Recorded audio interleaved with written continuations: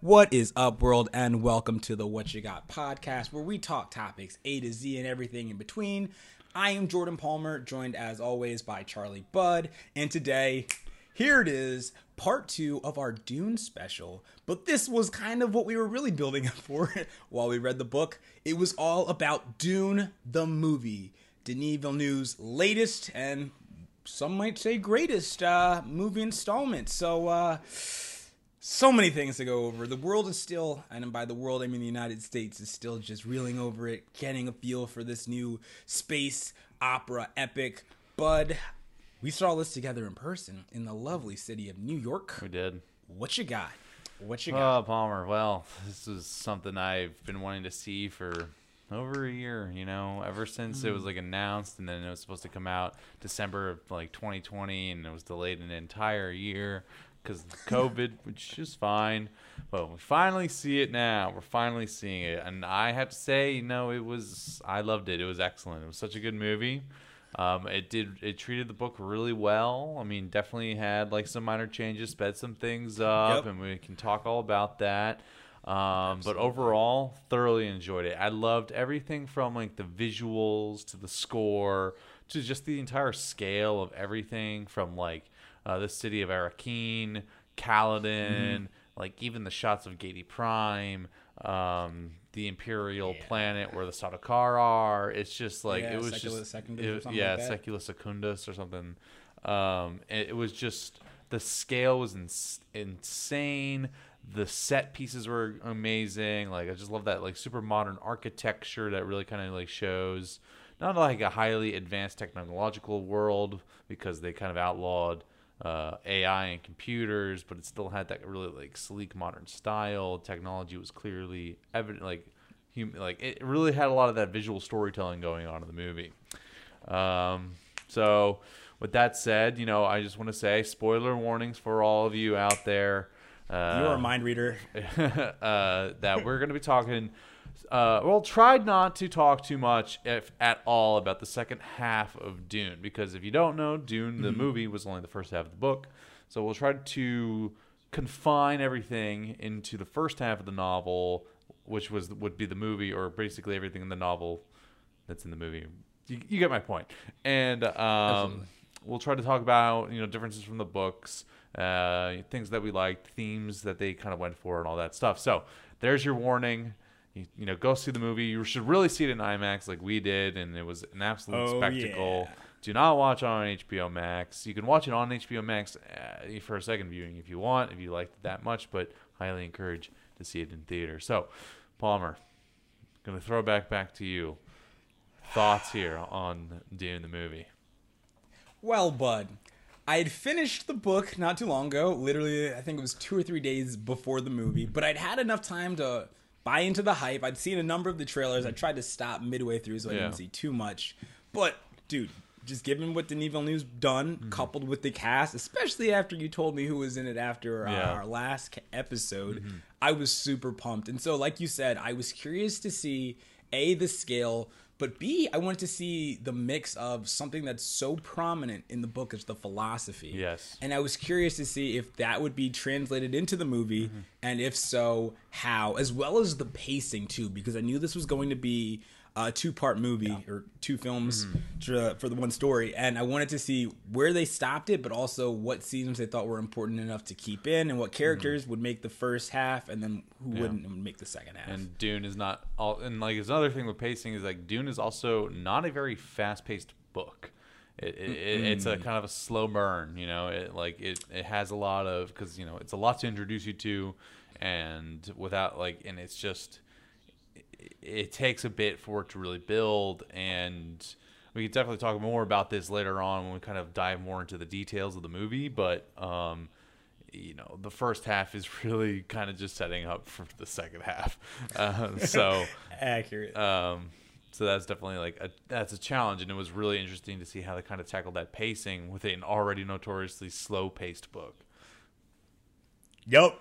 But overall, dude, my thoughts, I really enjoy. I mean, there was a moment where I was just sitting in the theater. I was like, this is beautiful. This is this man is a genius who put it together. Just everything was working. And once again, when we started watching it through on the second time, we told ourselves, everyone, that we were going to watch it for 5 minutes, and we looked up and like an hour and a half was gone. So if that doesn't tell you how good the film is, then I don't know what will. So just buckle up for that. But dude, great flick. I'm so excited for part 2 too. I know. I right now it's not green lit, but like it has to be. I feel like it's green lit in everything but name. Like Warner Brothers, you got to give it the green light, especially since, like, without spoiling anything in part 2, is like that's when like everything goes down. Like you can tell, for if you didn't read the book and you just watch the movie and you're listening right now, like you might be thinking, that was a good movie, but it just kind of it was clearly just building up. Like it ended weirdly, right? Like it just kind of ended in the middle. Like it literally just ended in the middle of a story. It did. And it's fair. I can understand that. I'm really curious for people who have not read the book to kind of see how they felt about it. I saw like one YouTuber talk about it. He really liked the movie, but I think one of the criticisms that he had was that, like, if there is no part 2, it just kind of felt like if this movie would kind of feel like wasteful in a sense. And I agree in that sense, but like at the same time, I also remember turning to you, Jordan, at the end of the movie. I'm like, wow, like all the good stuff happens in part 2. Like such a shame that people like who don't know that won't know that. Like, I think that was literally the first thing you said. I was like, can't wait for part 2, because that's when it gets really juicy in terms of like all the good content that like Dune is kind of famous for. Definitely. And actually, if you are listening and you did not read the book but you saw the movie and you want to share your thoughts, please do that with us on Instagram at What You Got Podcast, what is spelled WHATCHA, or on Twitter at What You Got Cast, what is spelled the same way. Yeah, but no, okay, bud. Kicking it off from the very beginning. Okay. The first person to actually speak was Zendaya as Chani, and she was describing Arrakis.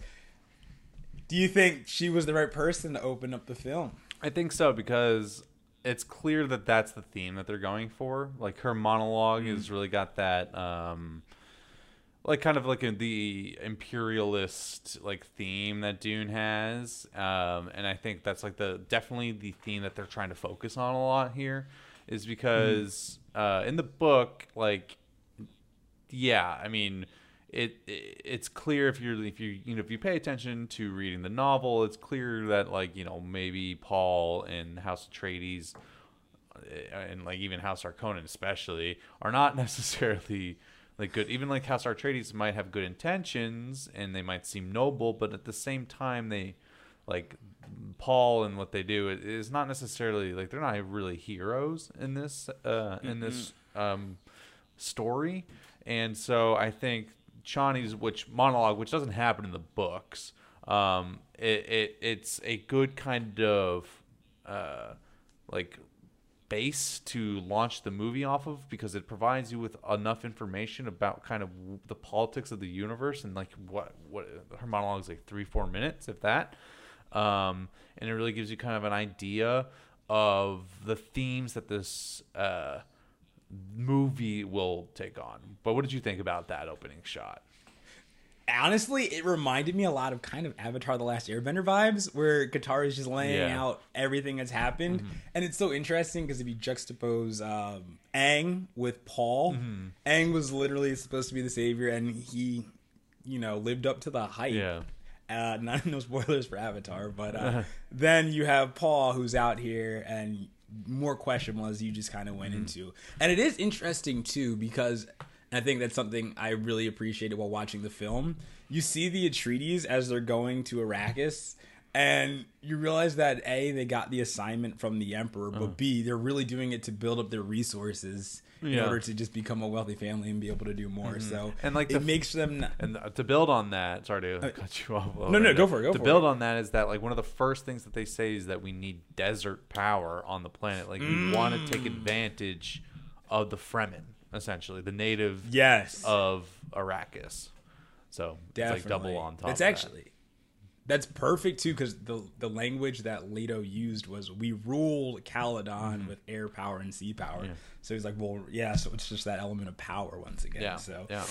Can't call them good guys. No, you can't. I mean, like maybe like Leto Atreides, himself could have been like a really noble person, because I think his interactions with Stilgar, because I think, sorry, there's like a fruit fly. I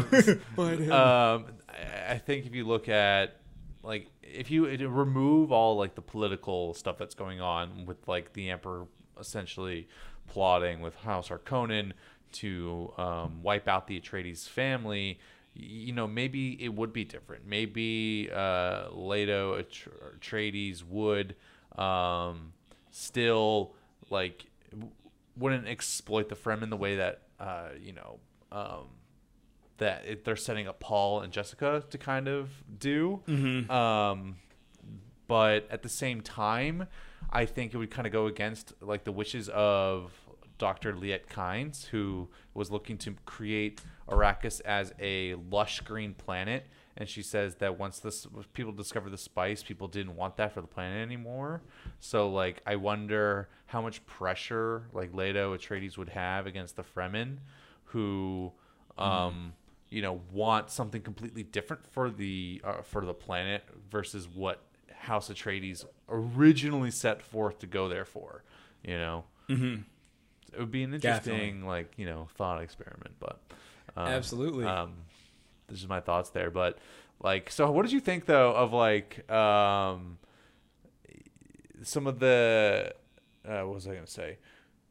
How they changed like the Emperor's immediate involvement, because almost from the get-go they say like it's clear that the Emperor's involved in this. Quite explicit. That was interesting. And so it's funny how many times, and I was thinking about the Rick and Morty, like the Rick's Must Be Crazy episode where they're going into like the miniverse and everything. And just the amount of giant ramps I saw going down in the first 15 minutes of the movie was kind of funny. But they did it for the Emperor Squad, and he's like, "Morty, wait, hold up, let the ramp go down slow." I love that. Like, so that's what I was thinking. But no, I thought it was necessary, I think, for pacing in order to bring up just the fact that the Emperor's hand was somehow involved. But to your point, something that you said, you could have done it a little bit more subtly in order to just kind of allow that same aha moment that the book did. Yeah. So specifically, there's a moment when Duncan, after having made contact with the Fremen, comes and talks to the Atreides and is telling them about, but that would have been an opportunity to maybe say, oh, I think I see, Sardaukar, who are the Emperor's little private army out there somewhere. But, I thought it was an interesting point. How about you? What were your thoughts there? Yeah, I mean, I do think, because for those of you who don't know, for context, in the book Dune, it's like kind of subtly hinted at about why not only the Emperor's involvement, it's kind of it's like a bigger reveal in the book in like the latter half of the book, although there's definitely like hints of his involvement very early on, but it's also very subtly hinted at as to his reason why when the movie is very, very on the nose about it. I understand why they did it, like, even though I think they could have not done it that way and cast suspicion. Like, I'm fine with the dialogue of Leto and Paul talking on Caladan about like the Emperor fears that we're growing too popular, too powerful. I'm fine with that because it allows the audience, like, that is just quickly glazing over like what could be like 15 pages in the book of like, explaining politics, and they do it in like 30 seconds that, hey, there could be some darker forces at work here. The Emperor might be laying a trap for us. That is something that Leto in the book mentions over and over, that they know that Dune is a trap and they're going to go there anyway. So, but at the same time, as you mentioned, that like, yes, there are so many instances that they could have dropped in hints of like when, because the problem is they had to introduce somehow the Sardaukar, who the Sardaukar were. Because in the book they do that, and then they say later on, it's like, I saw Sardaukar among the soldiers disguised as Harkonnens in the book.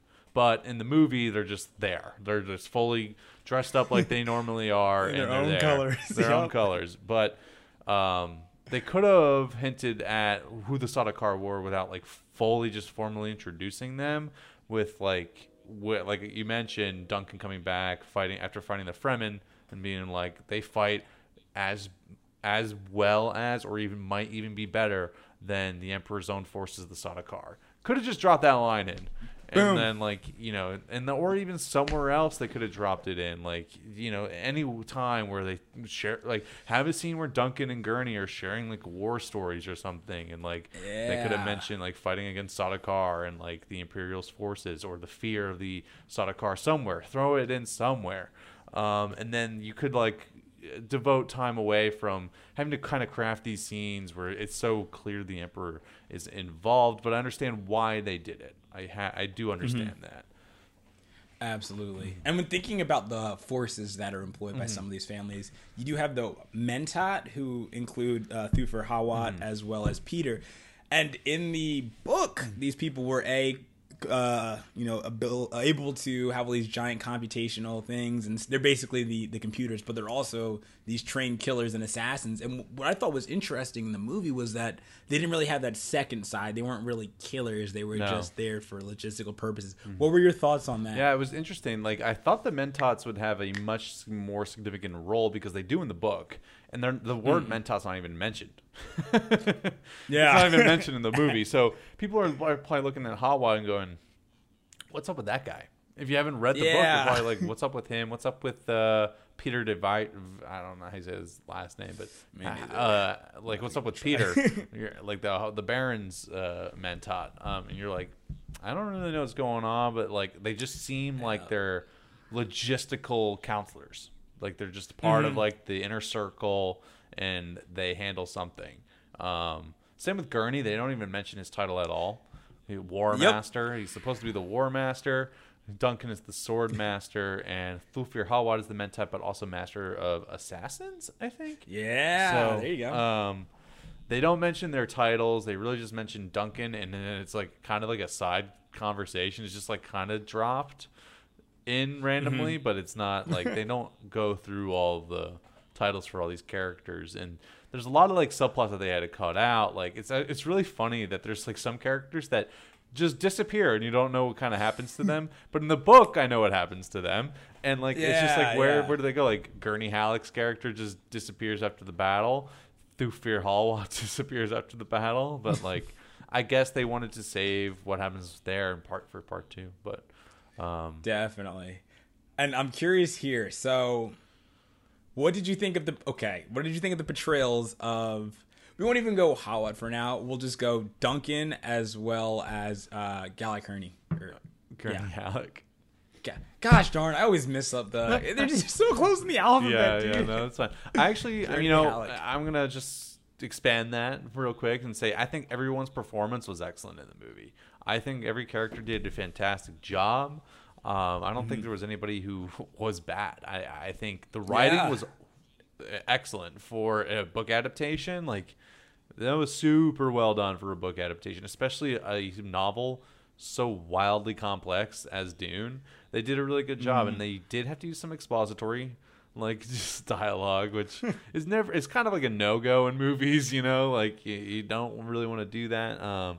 But they had to. It's too complex of a story, and it saves time.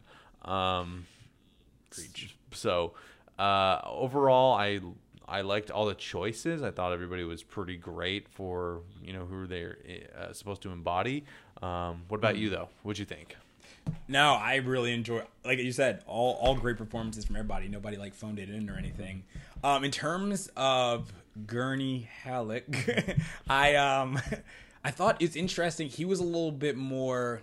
He's very kind of lighthearted in the book. Yes, he is. So he has those moments of just, humor, but then he can also become quite serious. I thought that Josh Brolin played him more serious, but honestly, I thought it worked for just the, especially knowing his background, that the Harkonnens had him in like kind of their slave. I thought that was like Duncan. Was that not Duncan who was rescued from them, or was that Gurney? Couldn't remember. I thought that was Gurney. Oh, that was Gurney. Okay, I thought it was Duncan. I think, because he mentions it in part 2. Okay. I won't say why. Okay. But then with Duncan, dude, A, I love me some Jason Momoa. But B, I loved how he played it almost as while he's Paul's, trainer. He played it kind of like a big brother, and I thought that was really cool, especially kind of when it comes to protecting Paul. Yeah. And then you saw some of their just side moments that were super small, but he calls him a boy, and they keep it. So I was cheering him on, and I thought it was interesting. They gave him a lot more time as a character than I think the book did. But contrast that with, in the book, they gave a lot more time to Dr. Yue, and they didn't do that in the movie. So what were your thoughts around that? Yeah, I know it was tough. I think for them, like, I think it's just like, oh, we're on a time constraint, you know. Yes, they did not give enough time to Dr. Yue. It's just kind of like he just shows up and does his role. Like, he does his very important role in the movie.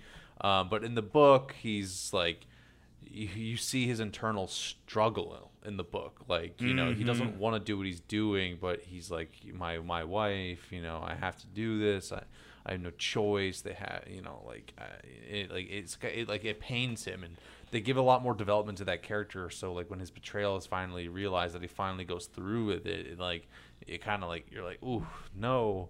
Yeah. No.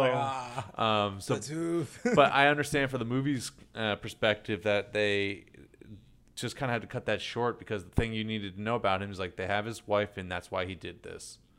That was it. Definitely. That's the, if you had a spark note, his little story in Dune, that's like why that's it. And that's basically what they had to do. But, like, talking about other side plots that they cut out, Gurney Halleck and his smuggling operation, like, want to talk about that? Like, that's like, absolutely. Yeah. Because there were some characters who were introduced in the book at this one particular dinner. Some who were actually involved with the Emperor and had imperial ties, and then some who were just smugglers that the Atreides were kind of trying to bring into their circle in order to advance their own family's power. And so by the end of part 1, I guess, in the book, as everything's going down, Gurney Halleck actually hops on board with the smugglers and goes that route. But it's not discussed in the movie. See, for me, I would have liked to know, at least give me a hint as to where the characters are going, because we don't know if he's dead or alive. And I know Paul, you know, eventually knows without knowing, or without someone telling him. But at the same time, I would have liked, as the viewer, to, because we spent time getting to know him. So, and even like Duncan, like, so just, I mean, we know what happens to Duncan. Yeah, I know. Like, it was Gurney was there when the Harkonnens attacked, right? He was sleeping, and then he was getting the guys to come through. Yeah, no, but I meant in the book, like, he was there, right? Or was he already? Yes, he was. Okay, so, like, it's just odd to me that they cut that very important part, that his relationships to the smugglers, because it's weird, because Jessica even mentions smugglers at the end of the movie. So it's not like that they forgot that there's smugglers, and that's a big plot line for Gurney, because I'm pretty sure later on that's where he's found, is that he's among the smugglers. And but it's just odd to me that that was not brought up at all throughout the entire movie, even though that's so central to Gurney Halleck's character's arc in this story. And I know the book itself doesn't play too much as to his actual journey, but, like, you see the setup, him going off, and then you don't really kind of see it until, like, the end, the payoff. But up until that point, it's just, it was just weird to me, because you're kind of left in limbo for some of these characters, like Gurney Halleck, like, what happened to him, and Thufir Hawat, like, what happened to him. He completely disappeared. They both completely disappeared. You last see Gurney Halleck's character, or Josh Brolin's character, just running off fighting the Harkonnens at the battle, and that is it. That's the last time you see him, which was odd to me. So that's that. Definitely. I was gonna say something else, but Thufir as well. I feel like we needed to learn just a little bit more about him, because he's well regarded not only by the Atreides but also the Harkonnens and others within, I guess, the galaxy. And he's gonna play an important role as the book continues to go on. Maybe they'll develop him a little bit more in part 2. I think so too. I think they have to, because he does play a pretty pivotal role in part 2.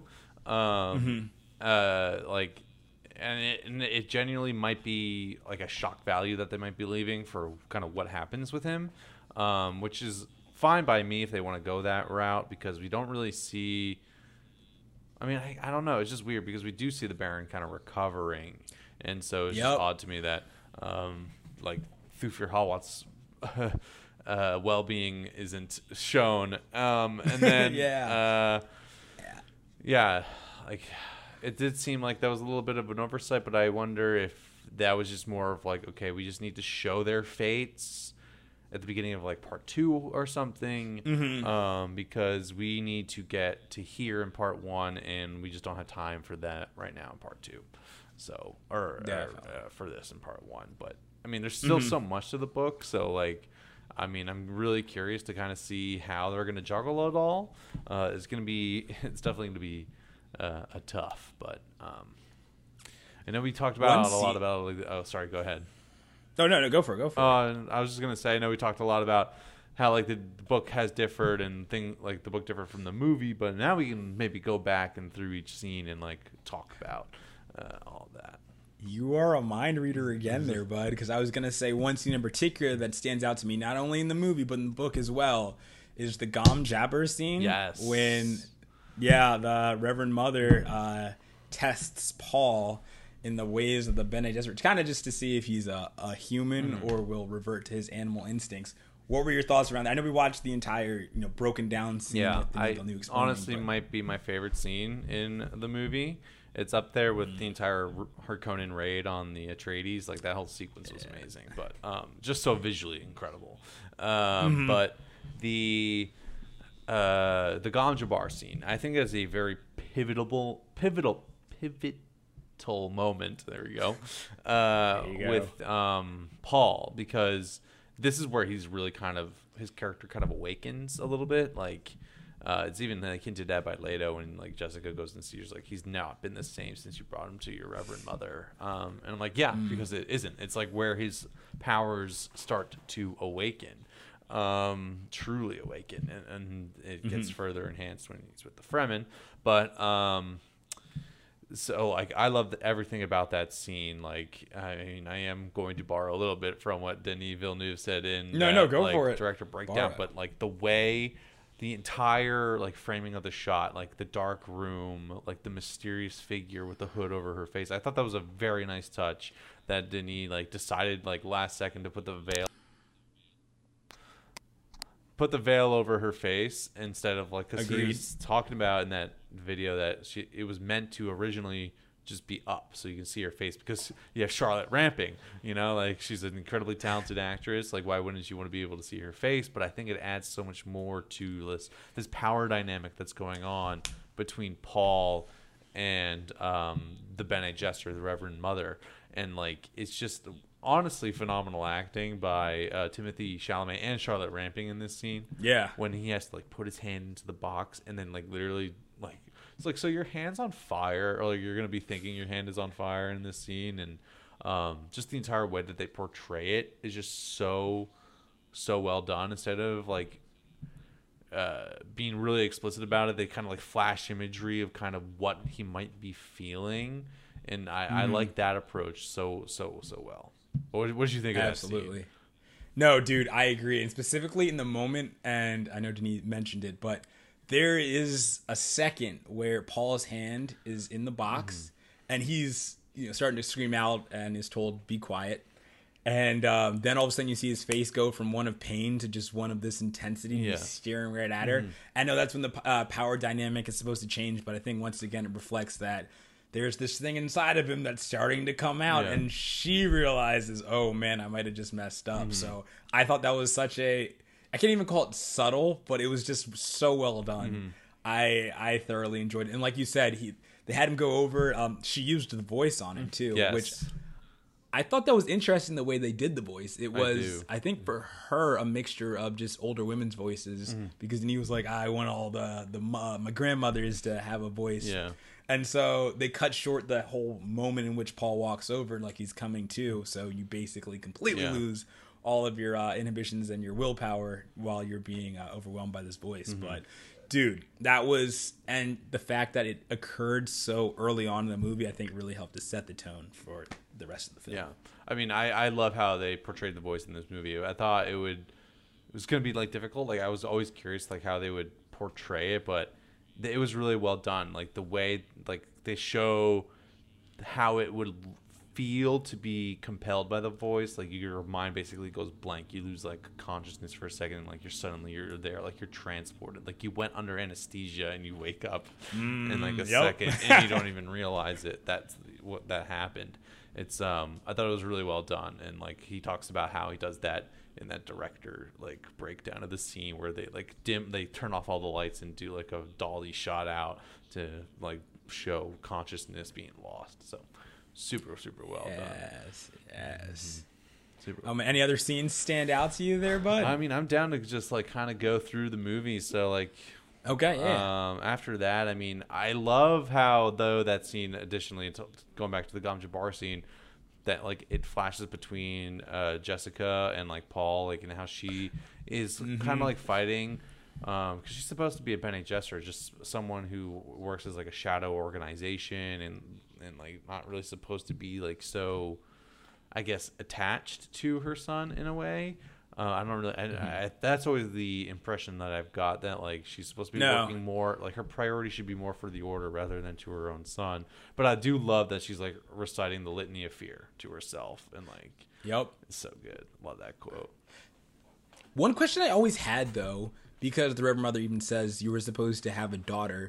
Do they get to just control that? How does that work? Yeah, I think they do. I think they do get to control that, because I mean, it's the year is like, I think Dune is kind of supposed to be like a what human potential can look like in like 10,000 years. Interesting. Okay, because everybody kept saying that, and I said, how is she supposed to? But now that makes sense. I think the Bene Gesserit also have also like tapped in potential on how to like morph their like, you know, physiology. So I think that is another thing that they can do, is like determine. It's actually very fair, because I remember Jessica said that she knew she was pregnant after just a week or two, which obviously technology cannot tell us. Yeah. So there you go. Okay, that makes sense. So that's it's implied. It's more implied in the movie, but which is another thing that the movie doesn't tell you, is that computers and AI is completely gone in this world. There's no mention of it. It's just you kind of have to pay attention to the visual storytelling around you to know that. Which I think can also be confusing as to what is the significance of spice is, because the reason that they use spice is because there is no AI to get them navigate through the stars. They have to rely on the human's mind using spice to navigate the safest paths. Yeah. So. Which I didn't. You told me that after I read the book, but I thought they explicitly said that early on, so I said, okay, now people at least know kind of what the spice does. Yeah. So that was good. But yeah, so after that scene, they head out, go to Arrakis, and then they're touching down. What did you think of the changing of power from Harkonnen to Atreides, that scene where Leto and everybody just steps out for the first time onto the planet? Well, I think it's a little funny that they had like the freaking organ pipes or whatever, like going. The bagpipes. Like, what is happening right now? But it was cool. I mean, I liked it, but no, I mean, I did like it. The scale and everything, all the ships, the soldiers, all that stuff. Like, it was awesome to see. I don't really have like much to say about like how that would look from like versus the Harkonnens. I think like Leto Atreides knows that it's going to be a trap, and that, you know, he's here to. He's got a lot of weight on his shoulders to protect his family, get spice production running, please the Emperor. Yep. Yeah, that guy. So, you know, you can't refuse, and like it'll be tough. But what'd you think of that whole sequence? No, I loved the muted colors, especially as you're looking out onto Arrakis for the first time. That contrast of darkness, that they're coming from the darkness into the light. Yeah. In reality, they're actually entering the darkness if you really think about it. And then, like you said with Leto, there was a moment that was so subtle when he looks back at Paul. And it's just this confirmation, like you said, I know that was going through his head, especially because in the book, what I think they were able to do, obviously a little bit easier, was just show how much it was wearing on him. In the book, they had these pills that allowed them to overcome fatigue and exhaustion, so he was taking those, and he said he was really trying to hide that. Even Paul makes mention of his father was more fatigued than he was trying to let on, but he could still see it. Yeah. So I thought that was a good way to show that he knows what's about to happen and kind of come down on them. Yeah, and it's also funny like how Gurney like has to like tell Paul's like, I don't think you realize what's happened to us. Like we've signed our own, we've signed a death warrant. Like we're you just like you have to be ready. Like I also don't think they expected the Harkonnens to attack so quickly. I think they were anticipating not a full frontal assault, but rather more kind of subtle. Like I think what the movie was trying to show was that they left us faulty equipment. We can't get spice production back up.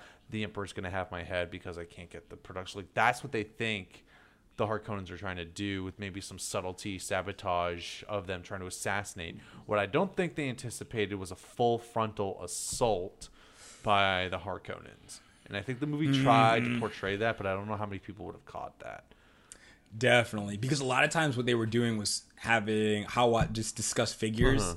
So when they just had the Emperor's envoy come and drop off his little gang of friends who, tell them that now Leto asked the question, how much does this cost? And he basically told him a lot of money. Yeah. So they constantly have that go back just to show the financial strains. Like you said, I think they were trying to subdue you into this false sense of, okay, they can't really afford to do anything crazy, so it'll be just espionage / something a little bit hurt him in the purse as opposed to physically like that.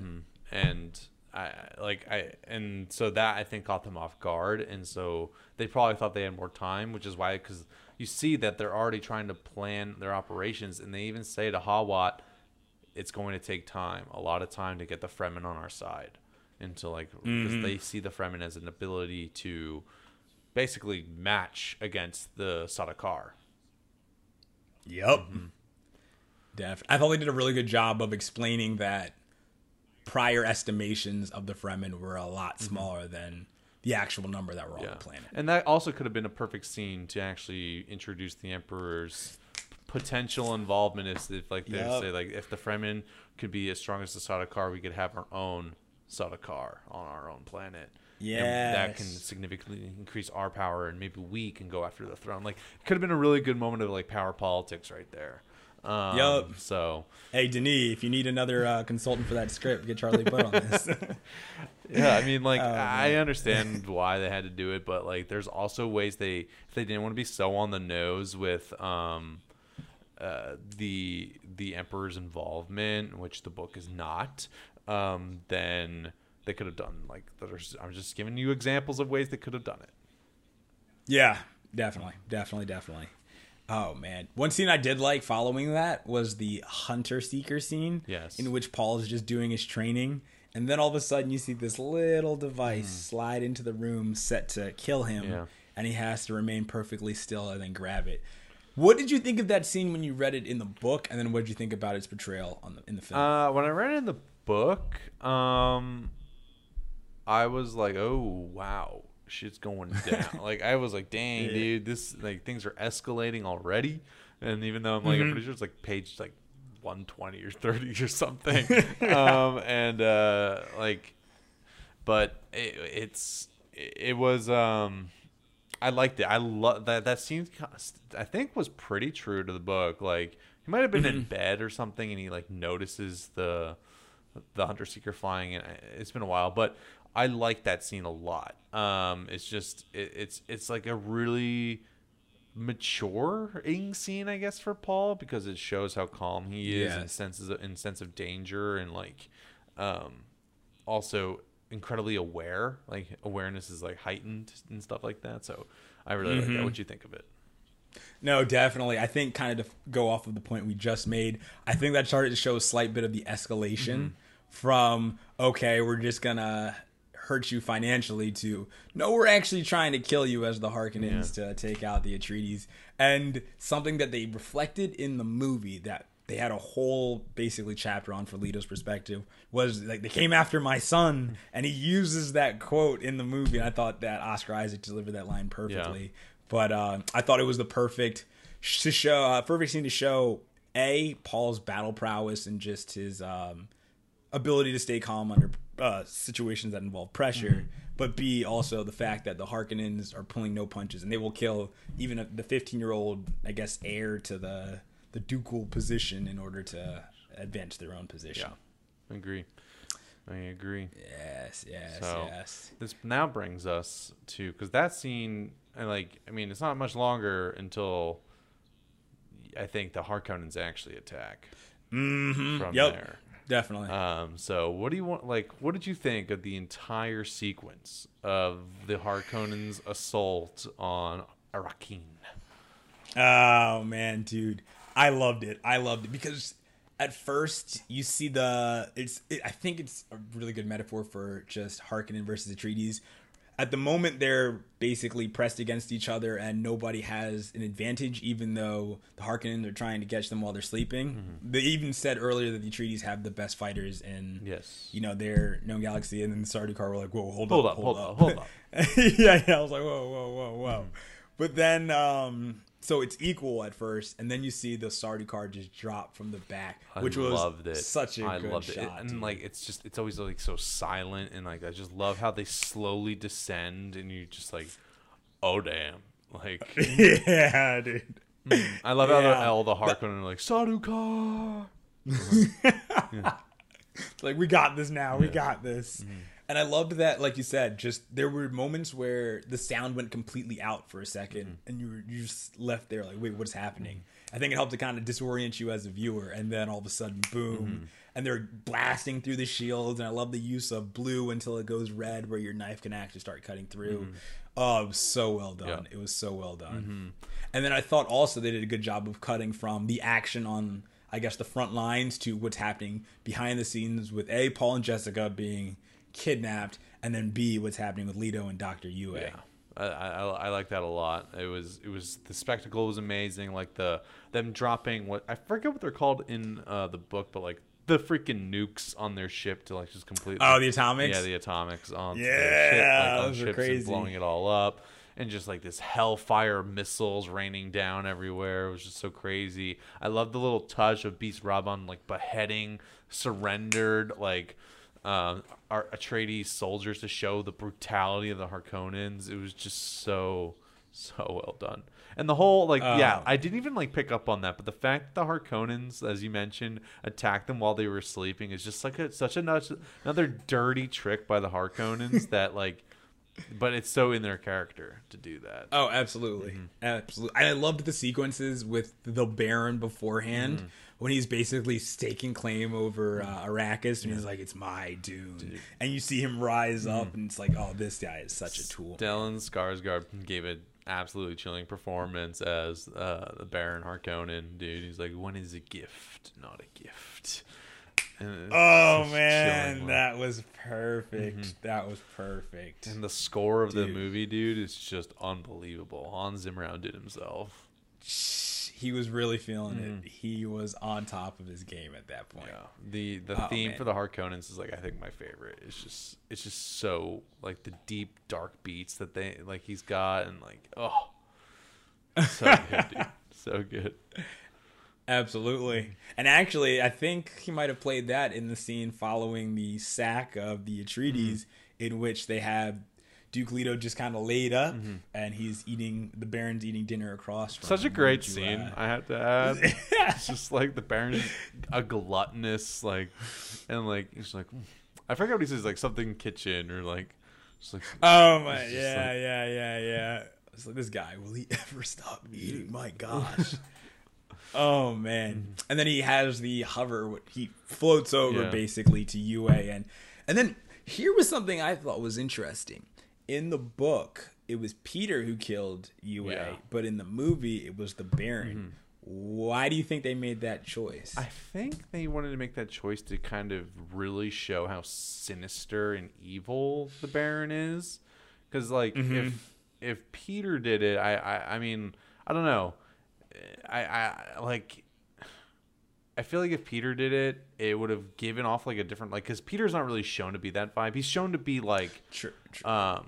Calculated and cold and but kind of the right hand man to the Baron who takes all the ridiculous, the harsher, violent action. But Peter's just there to kind of advise him.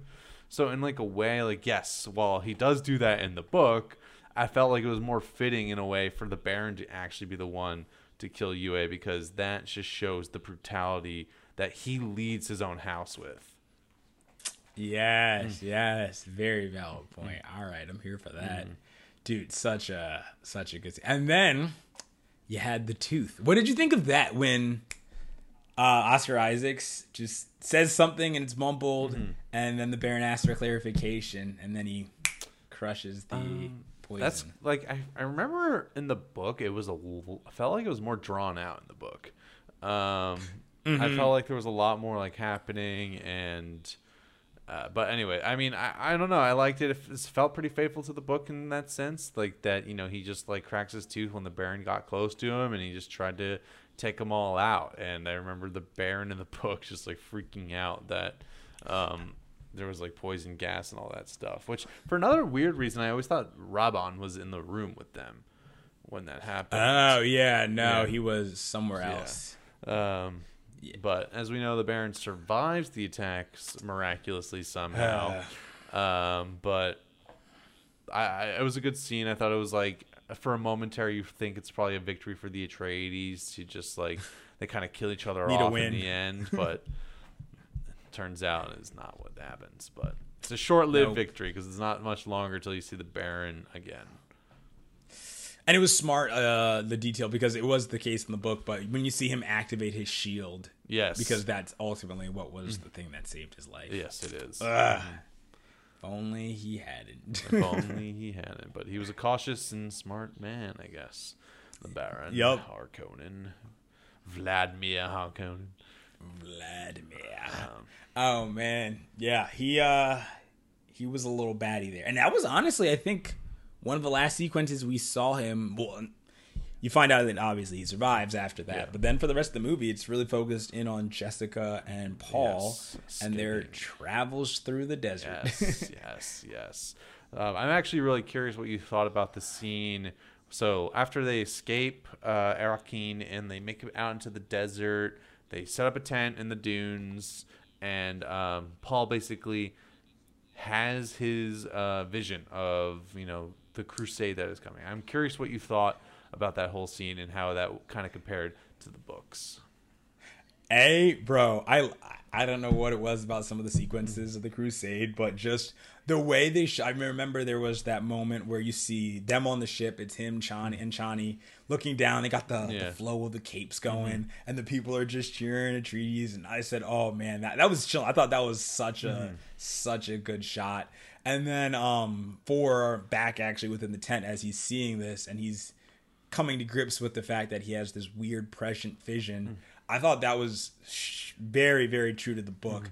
I thought, interestingly enough, I know they obviously have some limitations given what they can do. I thought Paul had more of a freak out, as well as he understood what was happening to him a little bit more than it felt like he did necessarily in the movie. Yeah. But I don't know if they're doing it that way because we're going to have part 2, so he'll be able to explore that more with the Fremen. But that was my thought. How about you? Yeah, I kind of agree with that sense. I felt like when he was having the visions of the crusade, he kind of like understood what was happening. Like whereas in the movie, he's obviously in the book, I think he is freaked out about it. Like he doesn't, but he's more freaked out in the sense he's just like, the bloodshed in my name. Why are they doing this in my name? Like they're funny enough in the book, I'm pretty sure they're chanting Muad'Dib, but in the movie they're just saying there's like, he actually says my father's name. They're saying people keep saying my name. They keep saying Paul, but like in the book it's actually Muad'Dib, and he's like the religion of Muad'Dib in his jihad, as the book calls it. But in the movie it seems like he was kind of understood that it was the Bene Gesserit's doing that he is seeing this, but at the same time he also seemed a little confused as to why it was happening, like why he was seeing this, like what it could possibly be leading to. Whereas in the book he kind of understands that, he thinks that like some of the choices that he makes on Arrakis, like by even going to Arrakis, that like in him trying to survive is what's going to lead to that. And whereas in the tent, he's not really sure. And also, I felt like the dream was recurring in the book. Like it was something that was constantly brought up and something he constantly feared. Whereas in the movie, they just showed it one time. And I wonder if they're going to re-explore that theme again in part 2 as he's kind of becoming who he becomes without trying to not spoiling, because I just realized I said Muad'Dib, but they referenced it. No. They referenced it with the little like when he flashed the little rat, like a little desert mouse. But and it's interesting too because in the book at that moment he told his mom that he would be called Muad'Dib, and then he told her what Alia would be called, and he revealed some other things that are to come, I guess, in part 2, but they kept it closer to the chest in the movie, and they didn't reveal all of that quite yet. So they did reveal that Jessica is pregnant and that she gives birth. So but they don't know what that daughter is, or who she becomes. So absolutely. All right, or even if it's a girl. Whoops. Oh, true. My bad. Sorry, people. Sorry. It was just a baby. Yeah. You don't know. Gender reveal party. But I was gonna say something interesting that they really glanced over in the book, but also came in that moment. Something that bothers Jessica a lot is the fact that she was always a concubine and was never made the wife. Yeah. And in the book, they're told that there's a traitor among them, and Leto knows it's not her, but he yes, you're right. I forgot about that entire plot. They know that someone's a traitor, and there's a spy within the House Atreides ranks. I completely forgot about that plot line, but continue. No. And so he tries to. Oh, sorry, didn't Gurney heavily suspect that it was Jessica? I think Gurney did, and so did Hawat. Yes, Hawat didn't. Hawat, I think, in the books hated the Bene Gesserit. Yeah. He called them because she said they had a scene with just him and her, and she said, "Say what you were going to say." And he's like, "Witches." I was like, "Oh boy." That relationship is not at all explored in the movie. Yeah, true. I actually forgot that they didn't even have that scene. Yeah. Wow. Well, that entire subplot of like them even knowing that there's a spy among them doesn't happen in the movie, and then the entire like hatred that Hawat has with the Bene Gesserit is not even explored. He actually seems fine. That's going to be interesting how we do that in part 2. Yeah, dude. They had like because he like led her and Paul onto a ship, and they just seemed buddy. But so in the book when that happens, Leto tells Paul, if something happens to me, make sure your mother knows I never suspected her, and I'm sad I never married her.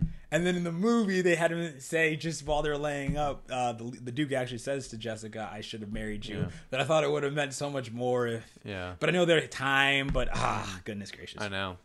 I mean, yeah, it would have been so hard for them to like squeeze that entire subplot in. And, like the movie was already 2.5 hours long, and like... I don't know, man. I hope one day like Denis just does like an 8-hour release of part 1 and 2, and like I'm here for all of it. Just like give it to me, man. Just like give me the Villeneuve cut. Give me the Villeneuve cut. I want to see him explore all those lines and plot lines and all that stuff. So I wonder if he shot all of that and just like decided to, like I am curious too. Just to have to cut it. That would be awesome if he did. And then just had to shoot other scenes in order to make them fit the way it came out now, so that then he could go back and do his own like director's cut. Yeah, I wonder if he did. Oh man, because like Jason Momoa was like, I want him to release his like 4-hour cut. I'm like, is there even a 4-hour cut? Like you're saying that there is, but like, is there actually a 4-hour cut of this movie? Because I mean, I want to see it. We don't know, Jason. Yeah, you know something? Oh, I want to see it too. I want to see that, but yeah, I completely forgot about that. I was like actually thinking this when we were watching it again the second time. Like, wasn't there a character who hated the Bene Gesserit? And I thought it was Halleck, but I'm like, no, that doesn't make sense. But then I was like, oh, it's Hawat just now. It's Thufir Hawat who hates the Bene Gesserit. But yeah, goodness. To be fair, he has every right to hate them if you really think critically about like who that organization actually is or what they are. And the fact that he's not only there mentally in terms of as a mentor, but also he can kill people. Yeah, he's pretty good at that. Pretty terrifying. He has all the right to do that or to consider that. But yeah, no. So after all of that goes down, then we're up in the desert. We see a sandworm. We actually saw one a little bit earlier, but how did you think that the design of those came out? Pretty much what I imagined them to look like. Like just giant worms with big mouths and a lot of teeth. It's an Alaskan bullworm. Yeah, basically, I wonder if that was derived from Dune. That would be awesome if it was, dude. I love the scale that they show when it's eating the spice catcher because that thing was humongous. And then its whole mouth just encompasses that device. Oh, yeah, we completely went over, we completely missed the spice harvester scene, but that's okay. It's a great scene. It's just it doesn't add too much to the overall story. It just kind of shows the nobility of maybe how Duke Leto Atreides. Yeah, and it introduces Kynes, who is the and it introduces you more to the world and the worms and all that stuff. But which is all great and all. Don't get me wrong; it's a fantastic scene in the movie. And it does happen in the book, so it's not just something they threw in there. Yes, they didn't have the time to add in new entire subplots. So that does happen in both the movie and the book. But let's talk about then. I guess we're almost at an hour already, if you can believe that. I mean, I figured we would. Yeah, it's gonna be a long episode, everybody. So buckle in. Sit back, relax. So let's circle back to them going through the desert. So, they eventually run into Dr. Light Kynes because Duncan Idaho finds them, which I think when I rewatched it, I realized that he found them because of the thumper or whatever the thing is that Duncan gives them. That's how he found them, because that's why Paul says someone's coming. I didn't put that together around too, so that's good. That's because in the book it's a little different on how he finds them. Anyways, they get found, and then Light Kynes is with them, and I loved this upcoming scene when they're at the ecological center, because now you get a little backstory of the environmentalism that is which is kind of taking a back seat in the movie, but it is still there for sure. And I bet you they'll explore it more in part 2 when we kind of dive more into the Fremen culture. Because that Fremen were only in the background in part 1, even though they're going to be massively in the foreground of part 2. But I just I love how they kind of talked a little bit about the environmentalism that is going on, and and I love the line where nobody wants Dune to be a lush planet because of its resources. They don't care about our well-being, which I think is a perfect commentary on modern imperialism, which is what the book kind of is at the same time. But I loved the sequence where the Fremen are gathering around, talking about Paul, and he's oh, I don't think he's the Mahdi or whatever, and then they just hear the slightest sound, and it's the Sardaukar, and then they just freaking, and it just goes silent. The movie just goes silent, and they land down there, and such a good shot. I loved everything about that shot. The cinematography was so amazing, and they they cut back to where they had their water tea kettle, whatever it was, just it's in the sand now, and it's just oh shit, what's gonna happen? Yeah, dude, I just love that. I love that scene. What'd you think? No, once again, I love what he's doing with the Sardaukar, and I'm hoping it comes back through in I guess part 2. But just like you said, just the sound cut, and then just it almost makes them more ominous, and there's just this level of brutality they have. The second they land, people start dying, no matter what. So they start taking it. And something subtle that I'd forgotten about was initially Paul had a dream about Duncan A finding the Fremen, but B, he said you died, and in that you don't see Duncan, but you see this little bug. Yeah. And then fast forward to this scene, you see Duncan literally reaching out for the same bug. Yeah. And that should have been the cue, something's about to go down. I actually didn't make that connection when I was watching the movie. Both times I did not make that connection, but glad you picked up. I got it the second time around. Thank you. Glad you picked up. But no, dude, that was... And then, okay, so scene keeps playing out. People are dying. Paul is...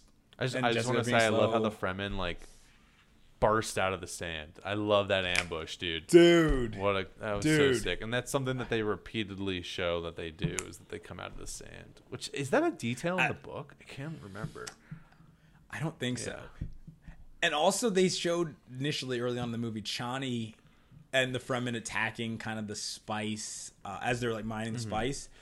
And I was trying to remember if that happened in the book. I know that they obviously butt heads and whatnot, and that the Sardaukar and the Harkonnens are tasked with finding them and killing them. But at the same time, I don't remember them being so direct in their attacks against the Harkonnens. / they had weapons that took out those things. So I don't know. Actually, that could be a flash forward, and maybe I'm going crazy. But I don't remember if that. I mean, I remember like them mentioning that, like, we've had a lot of battles with the Harkonnens over the 80 years that they've been on our planet. So it could have been just like one of those that they kind of took little creative liberties with. But I don't recall that specifically happening, like that sequence at all. But I mean, I know that they have mentioned in that book that we've had battles with the Harkonnens and all that stuff.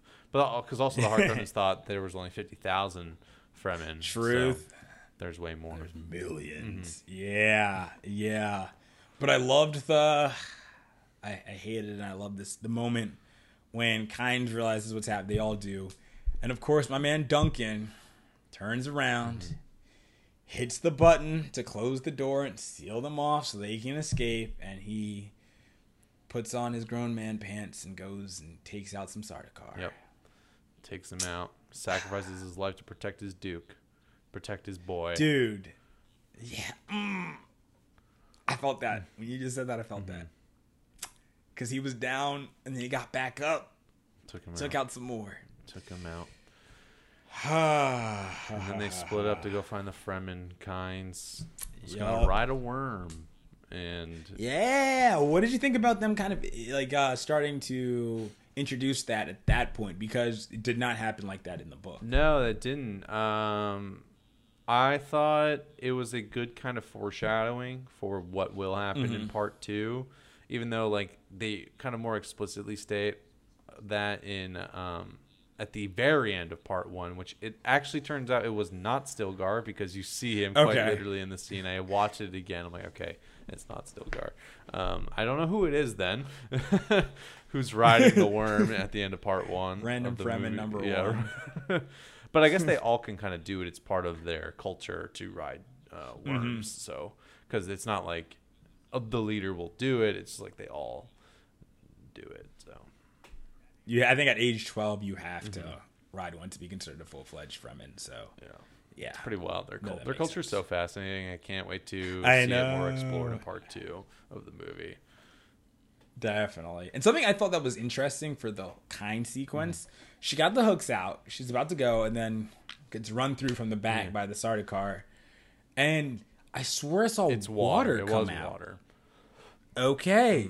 And so, I thought that was good to show, we'll reinforce that's what the still suits are containing. But B, something I noticed about the film was that there was that lack of blood. I know we talked about it probably for the that's rating, actually kind of one of the criticisms I could have of the movie, is that some of the action pieces just felt like I don't know, almost too fake in a sense. It's just I hate to say that. Because the choreography was fantastic, but it really stood out to me was when at the end of the movie, Paul versus Javis, when Paul has to, it just felt like, there was this, it was silent and they were fighting, and then there was music playing, and then all of a sudden it's just kind of over in a very non-climactic finish, because the movie didn't have a lot of blood, and honestly, just the slightest tweak on sound design with the fighting probably could have made it felt a little bit more authentic, hearing the thuds, the stabs, and all that stuff, because it felt a little almost too quiet, especially when they're not using shields. The shields, they had the effects, and you could tell, and I don't know. That's my thoughts on just, dude, completely fair. Honestly, what they could have done with that shot is, because the way they had it, so for those of you who know, for context, essentially Paul and Jessica get found by the Fremen.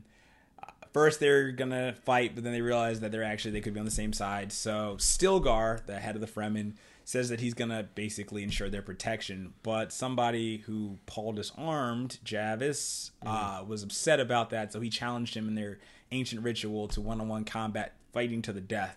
And so Paul has never killed a person, but he must fight this man.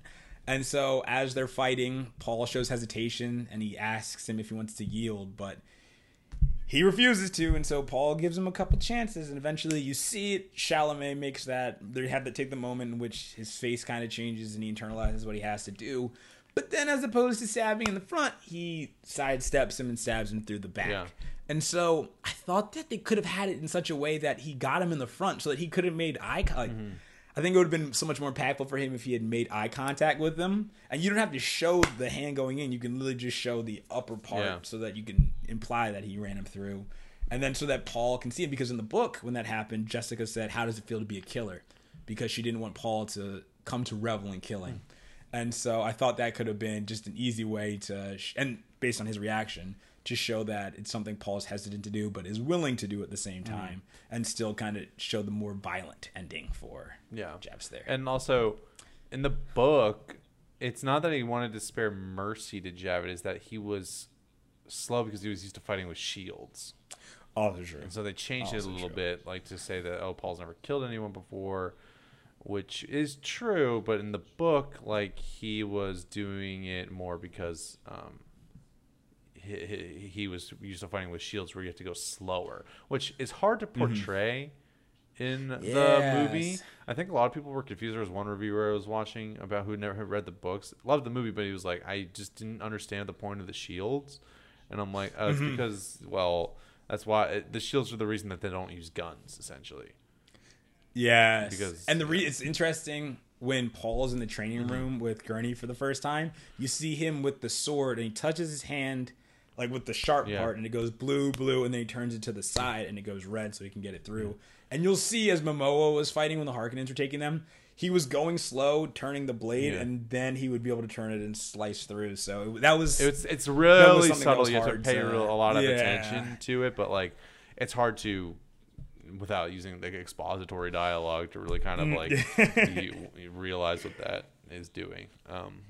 Absolutely. But, so I understand they didn't want to take that direction in case people just like completely missed it, but it also would have been a good opportunity to highlight why, like, how shields worked. But at the same time, it was at the very end of part one, and the Fremen don't use shields, period. So it just doesn't matter. So I understand. Shields attract worms, too. Shields attract, which they do say in the movie. Because Like Kinds is like, shields are a death trap out in the desert. They attract the worms, the vibrations, all that stuff. Which is interesting because they have the shield wall and like. I was wondering that same thing. I was like, is it just so big that the worms are like, I can't mess with that? Maybe it's just not worm territory. Okay, that's true. That's true. Could have been. I get Could that. have been. Probably have to go out to worm territory to deep in the desert. Deep in the desert to some of the worms. But yeah. So. I think, is that the whole movie? Is there anything specific? I'm trying to think. Like, I know we went through a lot, and you're probably thinking, well, that doesn't sound like a long of a movie. It is long. It's a long movie. There's a lot going on, and a lot of it is really just building up for part two. With that being said, without spoiling too much of what happens in part two, Palmer, what are you looking forward to the most in part two? I'm looking forward to the evolution of Paul. I think that, especially the way they portrayed him now, he's slowly starting to get a hold of his abilities, but it's going to be such a difference in the second part, or movie 2, and I'm so fascinated to see how Chalamet plays that, because it's almost going to be a different character. Yeah, almost. and I think Chalamet can pull it off, because he's already showing like the subtleties of kind of changing, and it'll be interesting to kind of see how they tackle some of the themes of part two. Because I know in part one, actually, it was a little bit more on the nose of like, maybe Paul's not the great guy kind of thing. When he talks to Like Kinds and says, with the snap of my fingers, I can turn Arrakis into a lush planet. Like, if I'm the emperor and all that stuff, like, you can tell that his motivations are rising to be bringing his house back, revenge in a sense. And he'll go through all of this. And he's like, my path is in the desert. I can see it, the future, and like the future. But yeah, no, I am super excited for his evolution in the second part, because that was my favorite, like one of my favorite parts of the book. I mean that is the story of Dune at the end of the day. It's like the evolution of Paul into what he becomes. And then it's also, I'm really excited to see more of the Fremen and the Fremen culture, kind of like finally seeing that all like visualized. Like Zendaya's character is like a headliner in the movie, but she's in it for the last 15 minutes. I loved how part 1 though like teased audiences with events in part 2. Yes. I'm fascinated to see. I'm sure they're gonna reuse that too. But I thought for a second as we were watching those that they had already recorded some of part 2. So I'm fascinated. Well, in a way they did. In a way they did. Oh yeah, true. In a way they did. So I'm fascinated to see that. And I'm also curious to see if there was anything that they might have filmed for part 1 that didn't make it that they used for part 2. Oh yeah, I wonder. Yeah, I want to really like see like any behind the scenes. I want to see everything like regarding like, you know, what his plan was, his vision. You know, I just want to see it all. It's not probably going to come out for a couple of years about like what was cut, what wasn't, and all that stuff. But I will be excited for that. And I'm just excited for like, you know, the big battles in part 2, especially, you know, the ending. It'll just be just amazing to see how it all works out. And I wonder if people are going to crave to see Dune's other books adapted. Yeah, that's because nobody's ever tried to take that on. I don't think, at least in a movie. They've done like miniseries and whatnot for that. It'll be interesting. I wonder if this could be the franchise starter of like a truly great science fiction. Or there's a lot of books though, and they can maybe do the first 3 because that's like that's like, you know, a trilogy of its own kind of story, and then the last like 3 books are completely like new characters essentially. So it'll be interesting to see, you know, kind of what happens from here. But I am beyond excited for part 2, and I hope it happens, and I hope that we can see it within a year. But I don't even think they've begun filming on it, so it probably will be like 2 years before we see Dune. Yeah, I was gonna ask when you thought it was gonna come out. The next one was gonna. Yeah, do you think 2 years is too close, or do you think it's gonna be longer than that?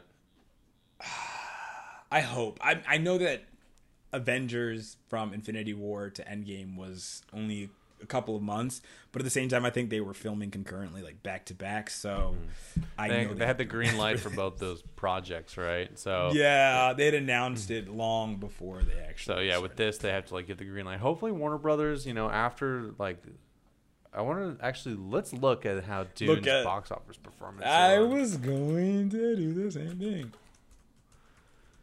40 million this weekend. Pretty good. Actually, Deadline says 41 million domestic opening after a near 10 million Sunday, highest for Denis Villeneuve. I have to say that's pretty good, and that's just box office. Absolutely. You're not even taking into account like because the fact that it's split, right? Split stream, like it's on HBO Max the same day, which is so stupid. Because you just did not get the true cinematic experience that Dune wanted to give you if you watched it on HBO Max. But I can understand with the times that we're in. But 41 million opening weekend, that's pretty good. It's already broken international box office records. I've heard that the budget plus all the marketing and stuff costs like 300 million. So you know, like it's we're almost even. We're almost to break even. Yeah, I mean, it's already the most financially successful. It's already it's worldwide. Okay, so it's made 47.4 million in the U.S.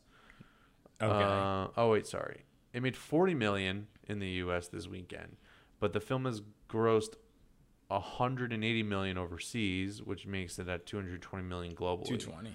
Oh, so we're almost there. We're almost there, but I mean, you got to make a profit, right, from the movie. Yeah. Like, I mean, I think it will be. I think you're going to see that. Definitely. It's going to continue to be a success. I think a lot of people are going to go see it. There's a lot of hype around the movie.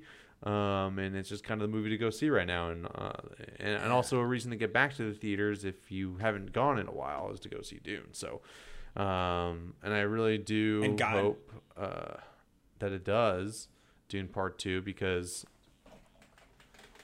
I mean, if they made a sequel to Blade Runner, you got to think they can make a sequel to freaking Dune, right? Oh, especially because they're still part of one story, A. But B, God willing, the pandemic is way over in 2 years. People will be going to theaters regularly again. So if they invest in it now, I mean, they'll see it. And also, it's also like you're releasing future. a movie in and still kind of COVID. So you got to take that with a little grain of salt. Maybe it could have been a huge blockbuster movie, and we'll see. I don't consider 41 million opening a flop. I don't. I don't consider that a flop. I think that's a pretty good opening weekend, and I hope that more people go and see it next weekend, the weekend after that. I will buy 5 tickets. I will go. I know my 5 tickets won't add up to much, but I will see it again in theaters if I have to. Yeah. Just because I want to see a part 2. I want to see a part 2. It needs to be done. Has to be done. Must be done. Must. No, agreed. I'm likely going to go see it again in theaters. Yeah, so. I want to see it again in IMAX. I'd be so down. I just do. It was so good. It was so good. I know. You're probably all listening to us being like, oh, wow, gushing about science fiction, all that stuff. Or Dune, rather. But, like, I love science fiction. Where would you rank it as in your repertoire for Dune at the end of the day? And, like, would you put it up there, Palmer, as one of the better science fiction movies?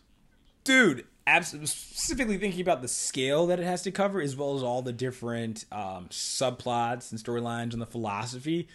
I think that was such a successful attempt at it, so I consider that a huge plus. And then just overall, great cast, great performances. Just overall, dude, I mean, yeah, it's up there. I'm honestly... Okay, I can't say that. I was going to say, like, it's better than Star Wars. Whoa. But I think it's better than Star Wars. I know. I think it's better than Star Wars. I think it is. Okay, perfect. See, okay. Honestly, just especially because it's a standalone right now, as a standalone film, knowing where it's going to go, I'm fully excited for part 2, but I fully appreciate part 1. Yeah. It's good. Dude. I could watch it all day if I want, because it's on HBO Max, and I can just watch it as many times as I want. So it's such a good movie. Yeah. But is there anything else you want to add, Palmer? Dude. I do, but maybe it's better to wait till part 2 comes out, because I don't want to spoil anything. Yeah. So with that, I will say, please, if you haven't seen this film, hopefully you have, because you're listening to this right now, but if you haven't, go check it out. It's awesome.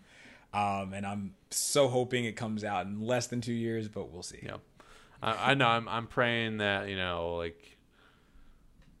2 years, like December or like October 2023. God, that sounds so long. To come out. Like, I hope Warner Brothers greenlights the project and they can just get right back into it. Like, let's go. We're gonna go start filming in like freaking January or something, and just work on it. Like, please. But yeah, help us. I'm excited. I hope they greenlight the project. Go see it if you haven't, or please see it in theaters. And yes.